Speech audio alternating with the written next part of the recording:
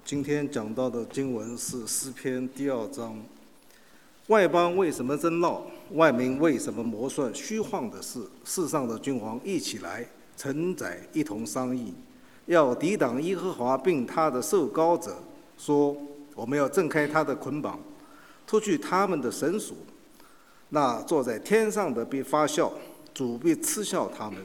那时，他要在怒中责备他们，在利论中惊吓他们，说：我已经立我的君在西安我的圣山上了。受膏者说：我要传圣旨。耶和华曾对我说：你是我的儿子，我今日生你。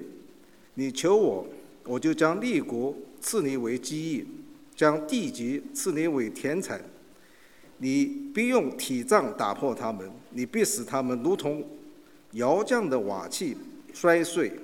现在你们君王应当醒悟，你们世上的审判官该受管教，当存畏惧侍奉耶和华，又当存战惊而快乐，当以嘴亲子，恐怕他发怒，你们便在道中灭亡，因为他的怒气快要发作。凡投靠他的都是有福的。这是经上的话语。弟兄姊妹平安。好，我们首先低头祷告。亲爱的天父，我们感谢你，我们赞美你。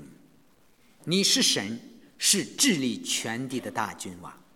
尽管地上动乱战争，但是在天上依然在作王掌权，一直到永远。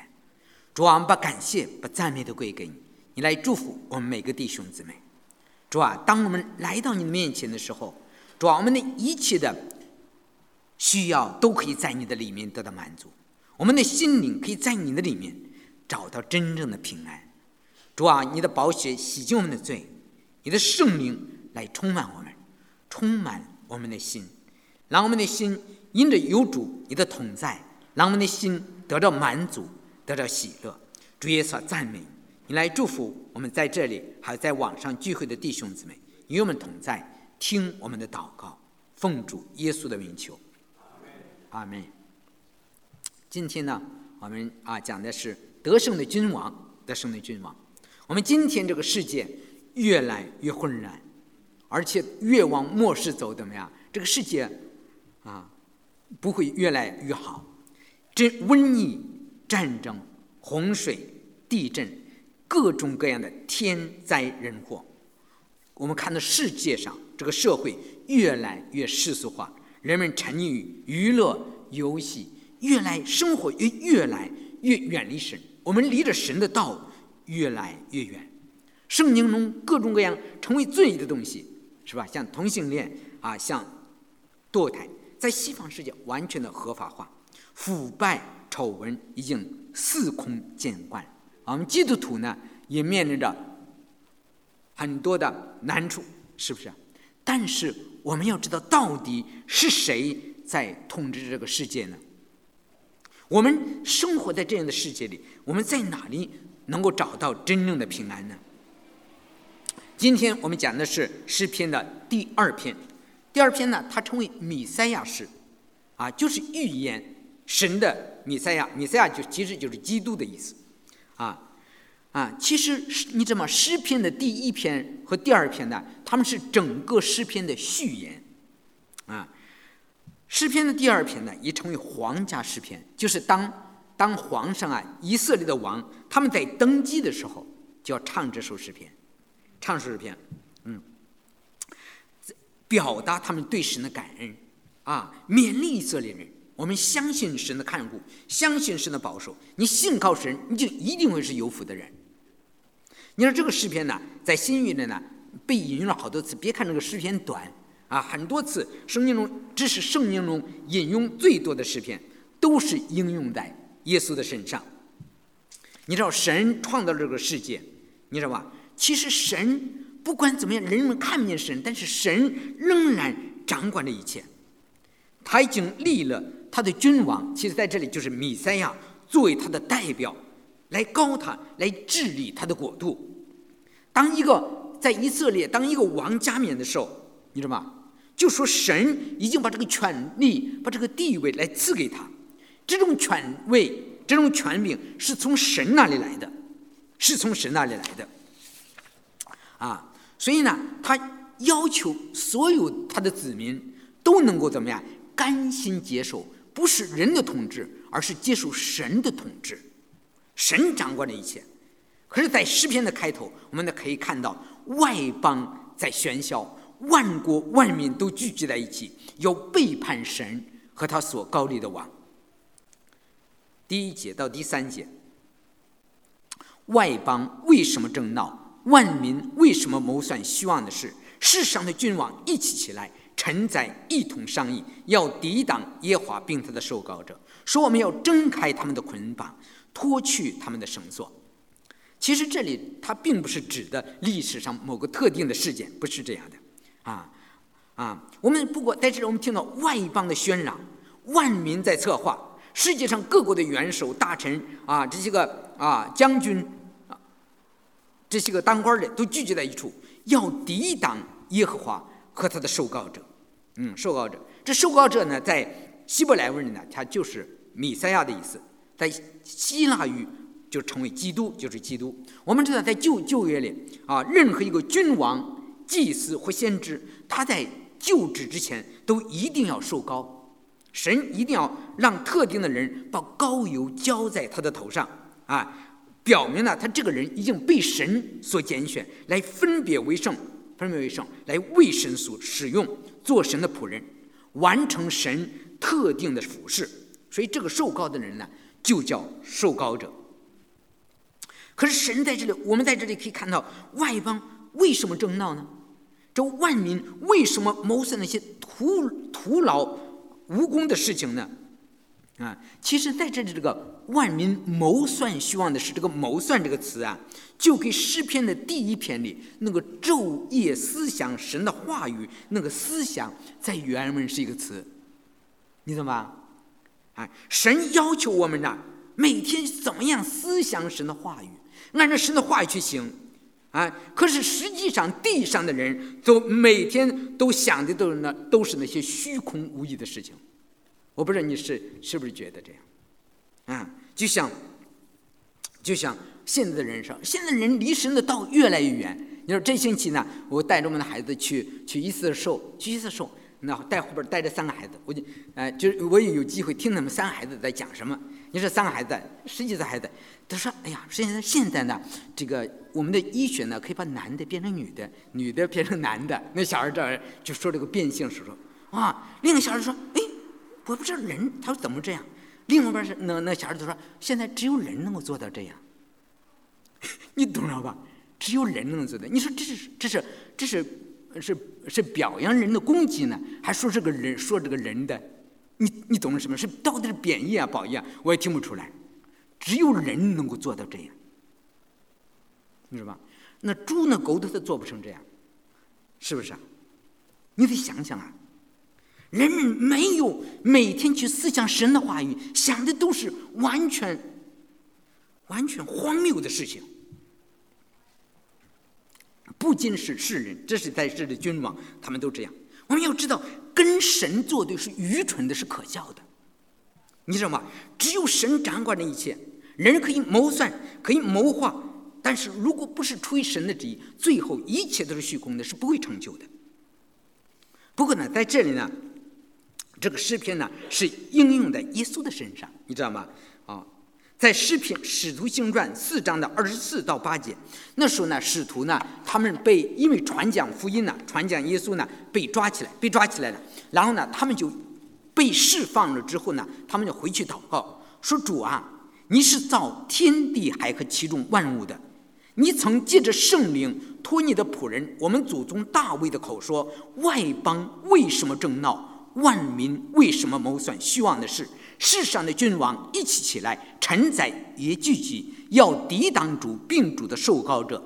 希律和本丢比拉多，外邦和以色列民，果然在这个城里聚集，要攻打你所膏的圣仆耶稣，成就你手和你意志所预定必有的事。”你看，在这里，这个使徒们他明确的明显的是引用诗篇的第2篇啊，他指出这个诗篇是出于谁的口啊？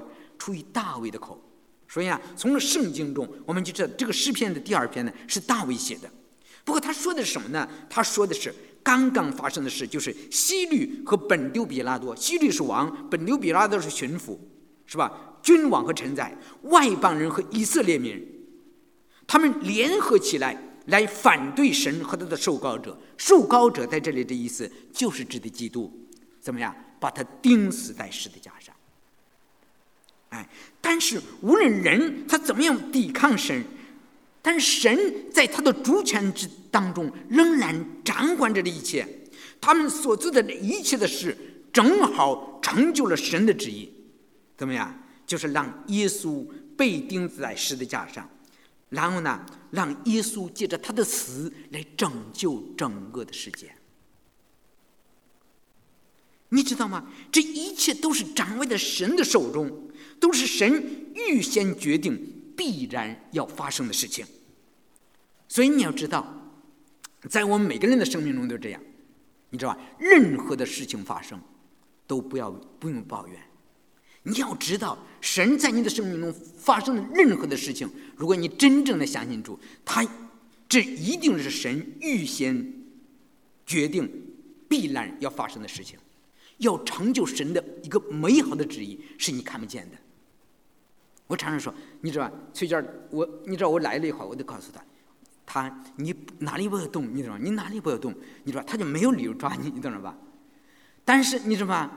我尽管千叮咛万嘱咐，他还是去聚会了。他一聚会就把他抓到了。我当时非常的很生气的，懂了吧？我说已经告诉你不要动，你知道吗？他没有理由抓你的。可是我真是永远没有想到，正是因为他被抓了，所以我们才留在这里，我能够来服侍主，你知道吗？我们人的你都不知道，所以说你知道，任何事情发生在你的生命中，如果没发生，你可以祷告，可以求神来拦阻。如果任何事情发生了，你就可以感谢主，因为你不知道神要借着这个事情要成就什么更美好的事情。在这里是这样，人们在竭力的图谋反抗，但是这一切都不能拦阻神成就他的旨意，就是借着耶稣的死要拯救所有的人。我们上一次说真的，耶稣在那上他就是不下来，你知道吗？他只要下来，你知道今天我们所有的人怎么样都没有了。你知道今天的世界人们仍然在拒绝抵挡神，抵挡他的受膏者无论是在佛教的国家，你看看印度，在印度是这样，在穆斯林的国家，你看看伊朗，在无神论的国家我就不用提了，是不是在西方的国家，世俗级的国家，像美国像新西兰像澳洲这样的国家都能够接受同性恋，其实都是在怎么样抵挡神有的人是被动的拒绝，有的人是积极的这么做，但是实际上都是在说我们不想让耶稣做我们的王。这是每个人的心中都有一个背叛的这个东西在里面。但是你知道，无论发生什么事情，神仍然在掌权。我们看到在大陆是吧，这过去70多年的政权，但是无论怎么样，基督徒受迫害，没有消灭掉基督的教会，是不是没有消灭掉他的教会，反而呢，中国的教会有那样的惊人的增长，真是惊人的增长。你知道吧？所以在我们今天这个社会当中，我们也可能因着传讲耶稣，面临着我们的家庭、这个社会、媒体各种的来自各方的反对。我们求神给我们勇气、胆量，来忠于我们的信仰，能够为耶稣做见证。你知道，你传福音就是神的旨意，尽管有的时候你面对很多的拦阻，但是你知道，最后神成就的旨意一定是最美好的，尽管有的时候你看不见。我们第二个呢，我们看看，当人在地上叛乱的时候，我们神他是怎么样反应的？这个场景就从地上怎么样转到天上去了，那坐在天上的必发笑，主必嗤笑他们。那时他在怒中责备他们，在烈怒中惊吓他们，说：我已经立我的军在西安我的圣山上了。你看，当地上都在喧闹，在反叛的时候，神坐在天上依然在作王掌权。神不仅没有受到这些人的这些威胁，而是神怎么样坐在天上要嘲笑人的狂傲，人的愚昧，人的傲慢。人，你不知道你太渺小了吗？你觉得你什么都能做，你不可以把男的变成女的，但真正的从男的变成女的以后，他就真正的幸福了吗？其实反抗神是非常可笑的，你懂了吧？我常常想，人反抗神就好像一堆蚂蚁，怎么样，在万里长城底下想要把万里长城推倒一样，懂了吧？没有用的，没有用的。神说：我已经立我的军在西安我的圣山上了。这个在原文指的是神在耶路撒冷，西安指的耶路撒冷，在耶路撒冷让大卫家的王在那里掌管。任何一个反对大卫家的王，他都是反叛的人。可是在这里说的是，这个西安在我的军指的是耶稣基督，已经让耶稣怎么样坐在神的宝座上来统管万有，你知道吧？神让大卫家的王在今天的耶路撒冷做王统治，是不是啊？这个权利是不能改变的，但是他预指的是将来那个永远的王，他要坐在神的宝座上，永远掌权，是人没有办法推翻的。耶稣基督将来要永远的掌权。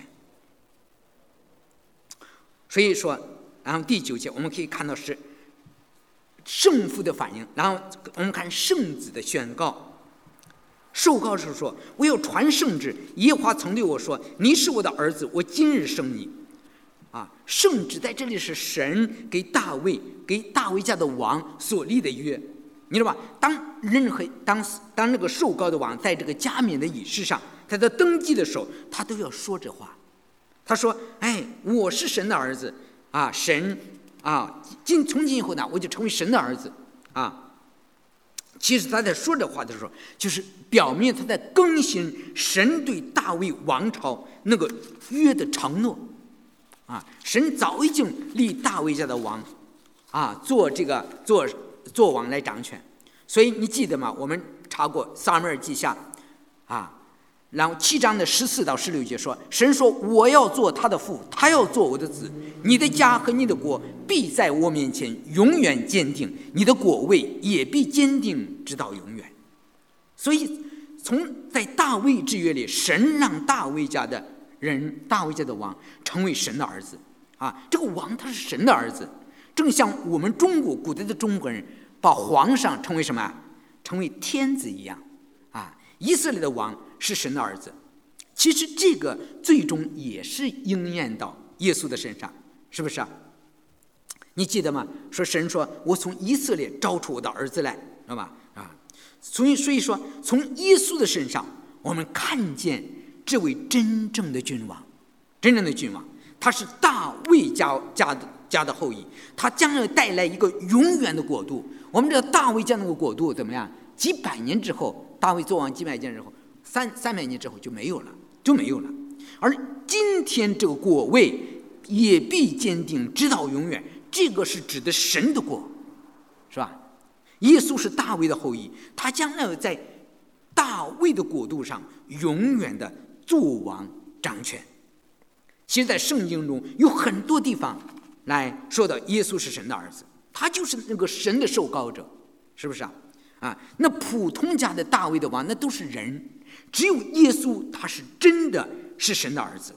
所以在新约中，神一再的重申，对耶稣说：你是我的儿子。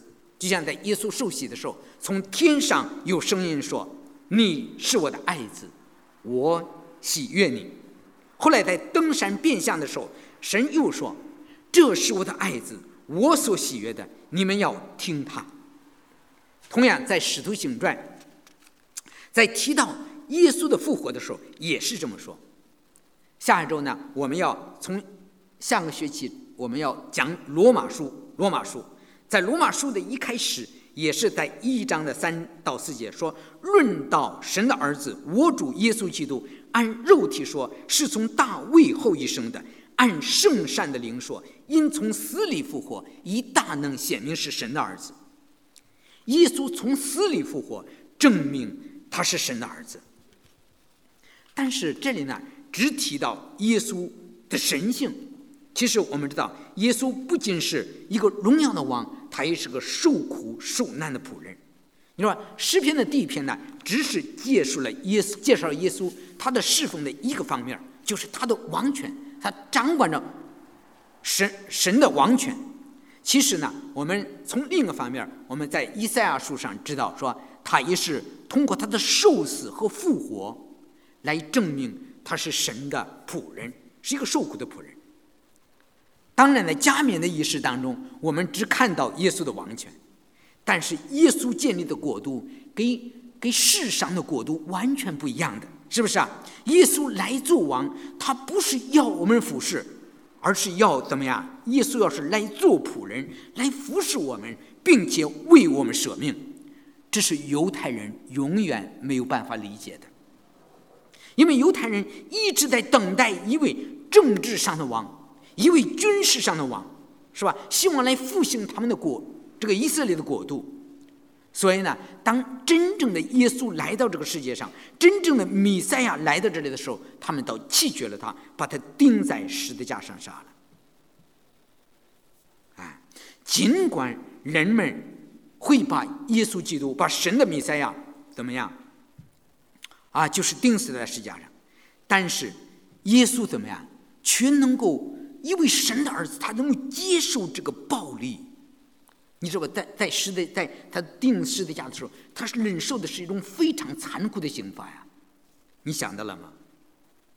耶稣能够，你知道，在诗篇的第二篇，好像你看，你用铁杖打碎他们，是不是啊？然后神在天上发笑好像人们也好像在背叛，在反乱，里面充满了很多的暴力的气息。但是耶稣却完全的没有用暴力来回应这个世界上给他的强暴。耶稣他是神的儿子，他却愿接受人们对他的残暴，甚至到了死的地步。这是我们没办法理解的，是不是耶稣的王权就在于借着他的复活征服了死亡。我最近我也说，我常说，其实俄国还有这个乌克兰这样，你知道吗？战争永远没有打下去的，你懂了吧？只有唯一的就是真正的像耶稣一样来寻求和平。耶稣是和平之子，你尽管被别人打死了，你懂了吧？但是你知道，耶稣就是这样的。所以说，只有真正的和平，把一切过去的，无论其实咱们的历史的民族之间的仇恨已经那么多年了。如果仇恨一直加仇恨下去，永远没有结束的时候，只有能够完全的跟随耶稣的脚步。有的人说也不能这样说，不是这样说，但是真理是在这里。耶稣是借着他的复活征服了死亡。耶稣没有以暴力还暴力，耶稣说你不能以牙还牙，以眼还眼的。耶稣是这样的个王。再看第8节，说你求我，我就将列国赐你为基业，将地级赐你为田产。这时候是这个王求神把列国成为他的产业，把地级变成了田产。其实我们知道，大卫家的王从来没有在世界范围内行使这样的统治，是不是？大卫家的王只不过是做了200-300年的王，也就是在以色列这个小地方，中东这个小地方，是不是？而且这个承受列国的应许也从来没有赐给世界上哪个君王。这个只应验在弥赛亚的身上，就是只应验在耶稣基督的身上。耶稣在他复活以后向门徒显现，要他们把福音带到地极去，是不是带到地极去。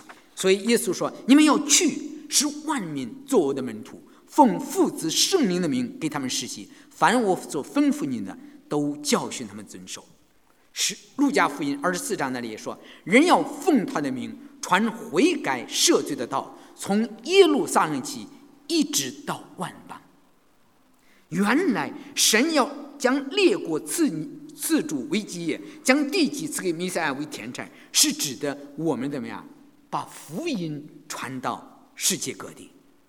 神关心世界上每一个人，神关心那些地级的人，明白吧？神的话鼓励着我们以前的先辈走到天涯海角去传讲福音，就像200多年前一样。我们中国这些地方全是拜偶像，没有真神。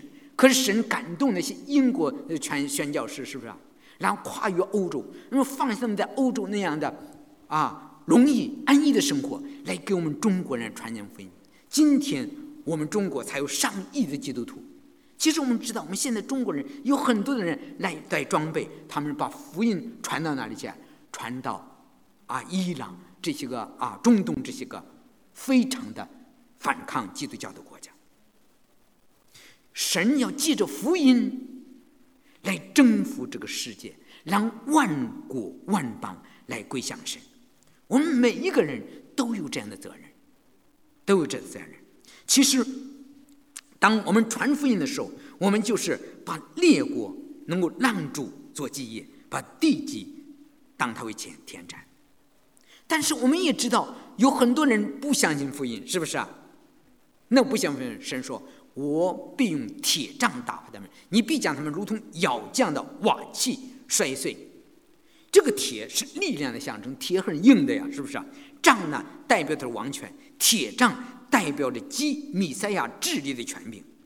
你知道那些抵抗神的人，你知道吧？当基督掌权的时候，神会很好一点儿不费力的能够摧毁所有神的仇敌，就像把窑匠的瓦器打碎一样。你见过摔瓦器的吗？那瓦器拿铁棍子一摔的嘛，摔得粉碎，懂了吧？瓦器你知道吗？一旦摔碎了怎么样？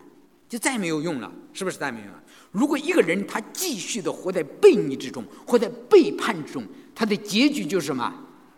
灭亡，完全的粉碎，完全的粉碎。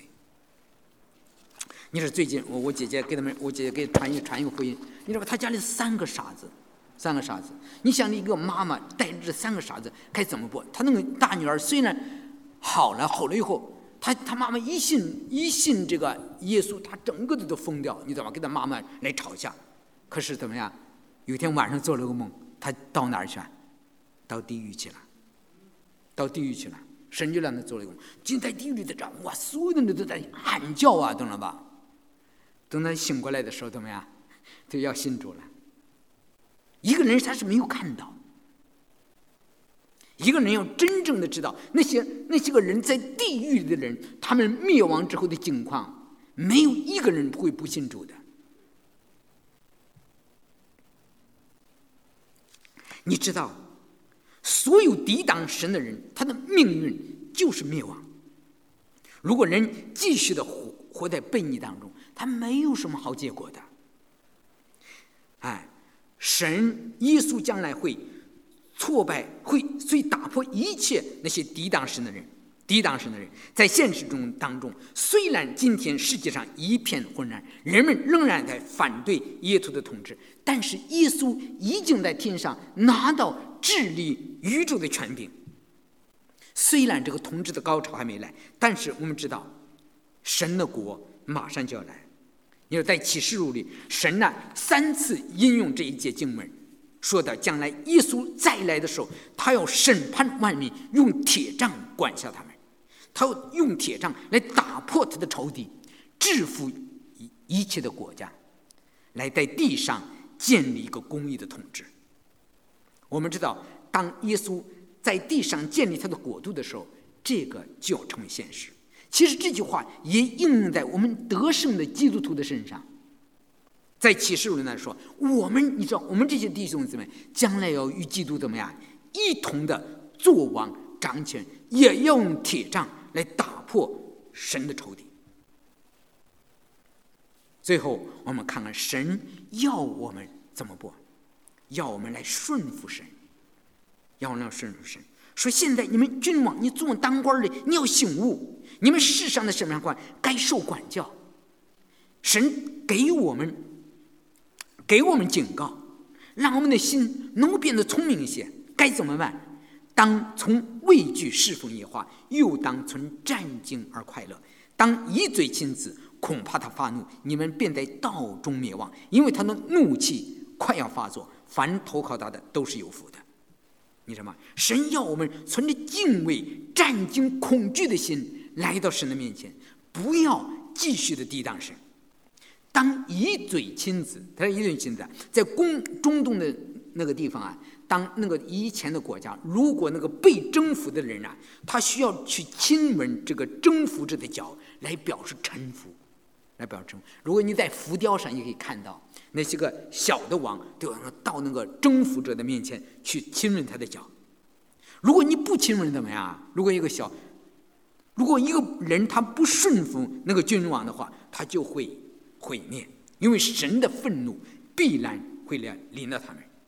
所以在这3节里，神提醒那些叛乱的国家，那些抵抗神的君王，那些臣宰，那些当官的，是不是啊？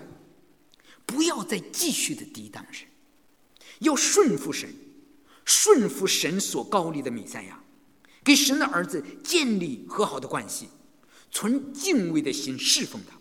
不要把顺服神当作你的一个重担，而是把顺服神、侍奉神当作你的喜乐，当存战兢而快乐。只有你顺服神、投靠神，怎么样，才是真正有福的人。我们这些弟兄怎么样，才是真正有福的。这个诗篇第2篇告诉我们，到底是谁在掌管这个世界？神在统管着人类的历史。尽管世界上人们仍然在背逆神，但是神依然在作王掌权。神差派他的儿子来到了世界上，做君王，做救主，来拯救每个人。我们需要悔改，我们需要顺服耶稣，顺服他的权柄。那么怎么样？我们就会得到真正的平安和喜乐。你知道那些抵挡神、那些叛逆神的人，怎么？神早晚会惩罚他们，他们的结局就是灭亡。你知道诗篇，我们说过，诗篇的第1篇和第2篇呢，都是整个诗篇的序言，都是序言，他们是相互联系的。我们刚刚说过，诗篇的第1篇说的是我们要昼夜思想神的话语，那才是有福的人，是不是啊？我们每天要思想神的律法，思想神的话语。我们这神的话语在圣经中就是谁呀？约翰福音的神的话就是耶稣，知道吧？第2篇说的是什么呀？第2篇是弥赛亚诗篇，说的是神的儿子。最后一节是什么呀？凡投靠他的，才是真正有福的人。什么是真正的有福呢？我们人都是想，我现在信了这个神了，我以前不认识神，我现在有这个神了，我想借这个信仰，是吧，来让神来祝福我能够通过这信仰达到我个人的目的。其实真正的信仰不是让神来成就我的目的，而是让我能学会怎么样真正的顺服神。你知道吗？真正的信仰不是说，你知道我们现在是人的信仰都是世俗的，我赶快去祷告得拿的这个，得祷告找的那个，都是想的是世界上的福分。真正的信仰是让我的心能够不再抗拒神，而去顺服神。顺服神，很多人其实不顺服的，你自己也知道，懂了吗？你要知道，一个人太渺小了，无论你有多大的权柄和地位，你抵挡神，给神作对，都是可笑的，结局就是灭亡。但是我们怎么样？我们这些弟兄姊妹，我们要完全的要降服于耶稣的权柄，听从神的话，甘心乐意的侍奉他，来给别人传福音，这个才是真正的有福，这个才是真正的有福。我们希望我们每个弟兄姊妹都成为有福的人。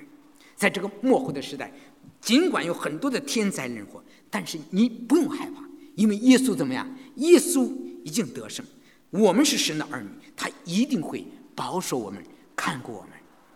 好，我们低头祷告。